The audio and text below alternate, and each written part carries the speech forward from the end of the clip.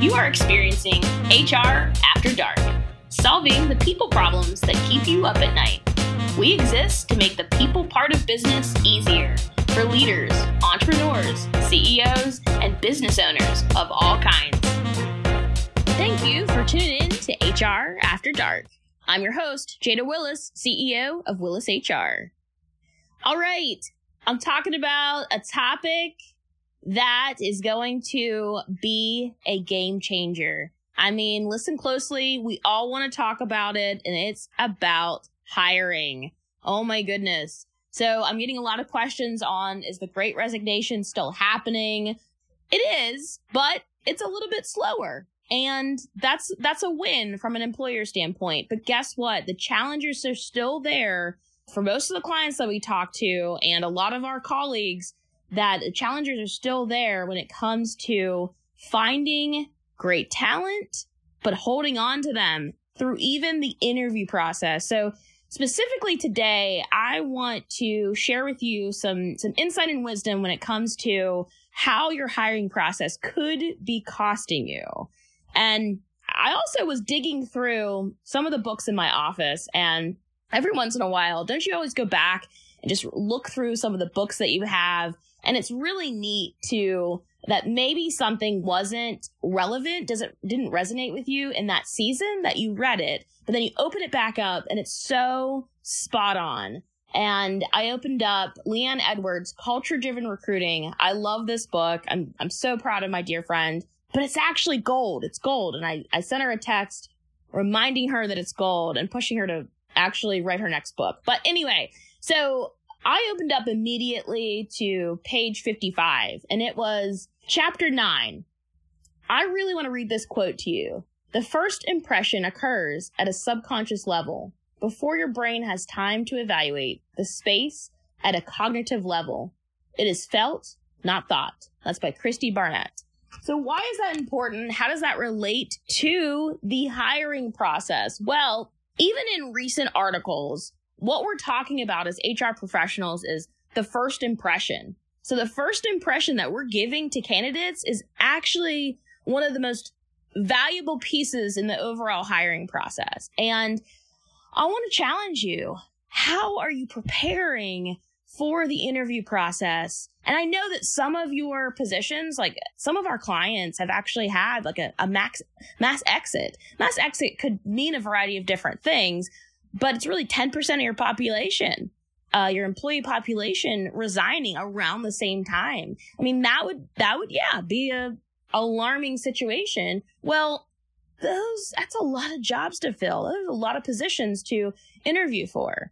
And one of the first things that we need to do, at least from a recruiting perspective, is examine, of course, the job opening, of course, the qualifications for the job. I mean, I could go into a whole HR soapbox conversation on just that and what you should do after a mass exit or during. But really, we're here to talk about the overall hiring process. And with that, think about, have you mapped out what that looks like? What does your interview process look like? What is your expected timeline between the first interview to the last interview? Who's involved? And how are you communicating all of this to the candidates that you are interviewing? Because guess what? They have other interviews. They potentially have job offers. So how are you different than the 5 other employers that they're interviewing with? How you differentiate yourself is by the first impression. Well, that's number 1. And that means you have to come across engaged, interested, excited, and really also communicating your value prop. So I know that sounds a bit salesy. I do love some business development, but that's really what it is. Recruiting right now, you are selling the business. You are selling the value of working at X company. And you have to know your overall brand. You have to know, what are the Google reviews saying? What does your social look like? And maybe some of the comments there from an employee standpoint. If I was going to ask you as a candidate, if I randomly selected 3 of your employees, what would they tell me about the culture? The questions that candidates are asking you in the interview are actually getting I wouldn't say harder, but I would say they're very thoughtful and strategic, because as a candidate, they have a lot of options. So if I'm going to look at the same pay at company X and company Y, what's the differentiator? What is your value proposition of why should I bring my work ethic, my talents to this organization? And you as an employer have to think through and kind of get ready. Whenever you're thinking through your sales pitch to a potential client, what would be your sales pitch to a potential employee? Now, I would urge you, ensure that you're being realistic, authentic, and operate with a cautiously transparent attitude. I say cautious because you don't want to release any proprietary information or things that wouldn't be relevant to the non-employee. But it is super important because this individual may be coming on board and you don't want to lose them also in the first 30 days, 90 days, if you're not providing a realistic preview, right? I can tell you right now, the number one thing that candidates are looking for is flexibility. That is something that many employers can provide from a remote work opportunity. If your company's not built that way, that's totally fine. How are you incorporating flexibility in the day-to-day or even a hybrid workplace? That's a whole nother podcast, but that is something to think through. And that's going to be a question for you coming from the candidates that you're interviewing. Also, if you really do expect to just post the position and really hope that you just get a flood of candidates, that is so unlikely. It's so unlikely. And guess what? If you do get 50 candidates, well, they could not be the top tier. This is an opportunity where, again, candidates have multiple options and they're being pursued. So I would really encourage you to do some sourcing. If you're not outsourcing your recruiting to Willis HR, then you have to take things into your own hands and you have to source. You have to leverage your network and try to post even in several different platforms. Some of my favorites, LinkedIn, ZipRecruiter, Indeed. It just really depends on the industry and the type of position. And then we would design, a recruiting game plan specifically to attract the right candidates. But guess what? It's not just about attracting. It's about knocking on the LinkedIn door of a candidate that really fits the qualifications and the overall skill set, and then having conversations. And now they need to be quick conversations, right? Because we need to make a great first impression and engage each of the candidates. So one of the pieces that I'm talking to my peers about is, are we providing value up front? And this goes along the lines of what I've been discussing, but that means, and I know the pushback I'm going to get is someone listening to this and they're going to say, this leader that says, what? This candidate needs to provide value. This candidate needs to show me. Well, that's true, right? That's true. They have to demonstrate a level of aptitude and it needs to match what you're looking for in the position. It needs to match the culture that you are either in or evolving into. Totally agree. It's equally as important for the employer to provide that value up front, to provide that first impression. And people don't want to just look for a job that just pays the bills, right? They really want even that growth potential. And it's not about upward movement. Yes, some folks are title driven and that is a thing, but it's actually about, you're going to engage employees a little bit more and even engage them on the front end if you're going to advise, hey, there is an opportunity to learn new skills within the organization, or we provide a stipend for you to take courses and classes because we really want to encourage ongoing professional development. And guess what?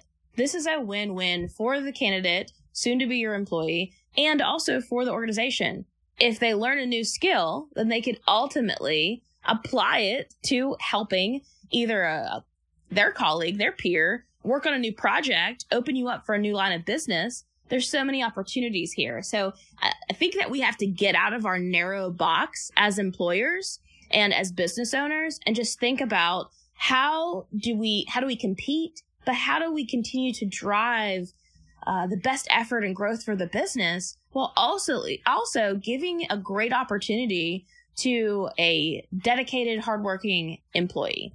And you don't know they're dedicated and hardworking yet, but if you provide these pieces up front, then that's the goal. That's the end result. You're providing a level of engagement. You're providing value. Giving someone a chance to learn relevant skills is high on the list of what candidates are seeking. In addition, of course, pay is important, and you have to be competitive from a pay standpoint, but that's then third being a level of flexibility. And so I really want to highlight those three things are going to be where you really can compete with other employers. And I know that you can, even specifically with nonprofit leaders, there is an opportunity here. We work with several nonprofits that have done a compensation and benchmarking study and have been able to work on realigning their pay practices to ensure competitiveness. And that needs to be a continual focus because we have great work to do in providing pay equity and just competitive pay wages in every organization, but also especially in the nonprofit sector. So the other thing I want to make sure that I cover with you, and again, this is focusing on that your hiring process could be costing you. Could be costing you talent, could be costing you time and money. I know it's costing you sanity. So the other piece is have a dedicated plan for your level of correspondence. For instance, how you cut back on, some time is you just have a simple email template that you make sure that you send out. And you can tweak it a little bit, of course, personalize it for their name and even, mention something in regards to what the next step is. So you personalize it a little bit, but you standardize the process so it takes a little bit less time after you interview someone immediately and following up. Isn't that funny that used to be the advice for candidates was immediately send a thank you. And now, yes, we want to see that. I would, I'm still traditional in that interview mindset of I would love to get that thank you from the candidate. But you know what?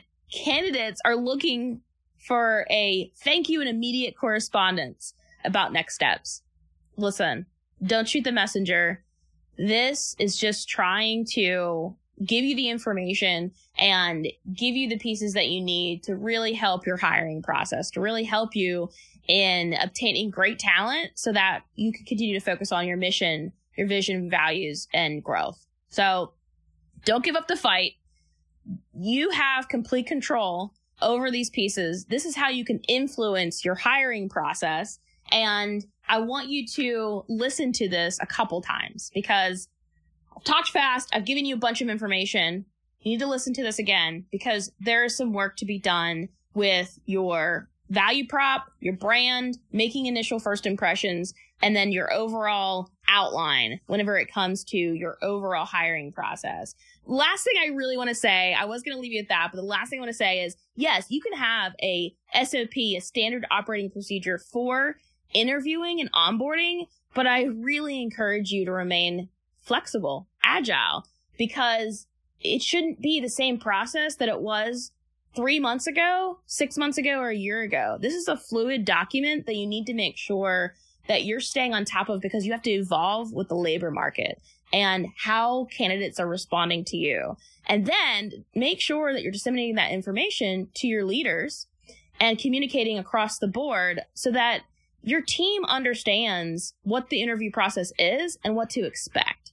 So there's so much more that I could talk about with this. I'm so passionate about it, but I really believe that these are the nuggets that are going to help you in updating and revamping your hiring process. So I'll leave you with this. Until the next episode, I really encourage you to do one kind thing for yourself and one kind thing for someone else.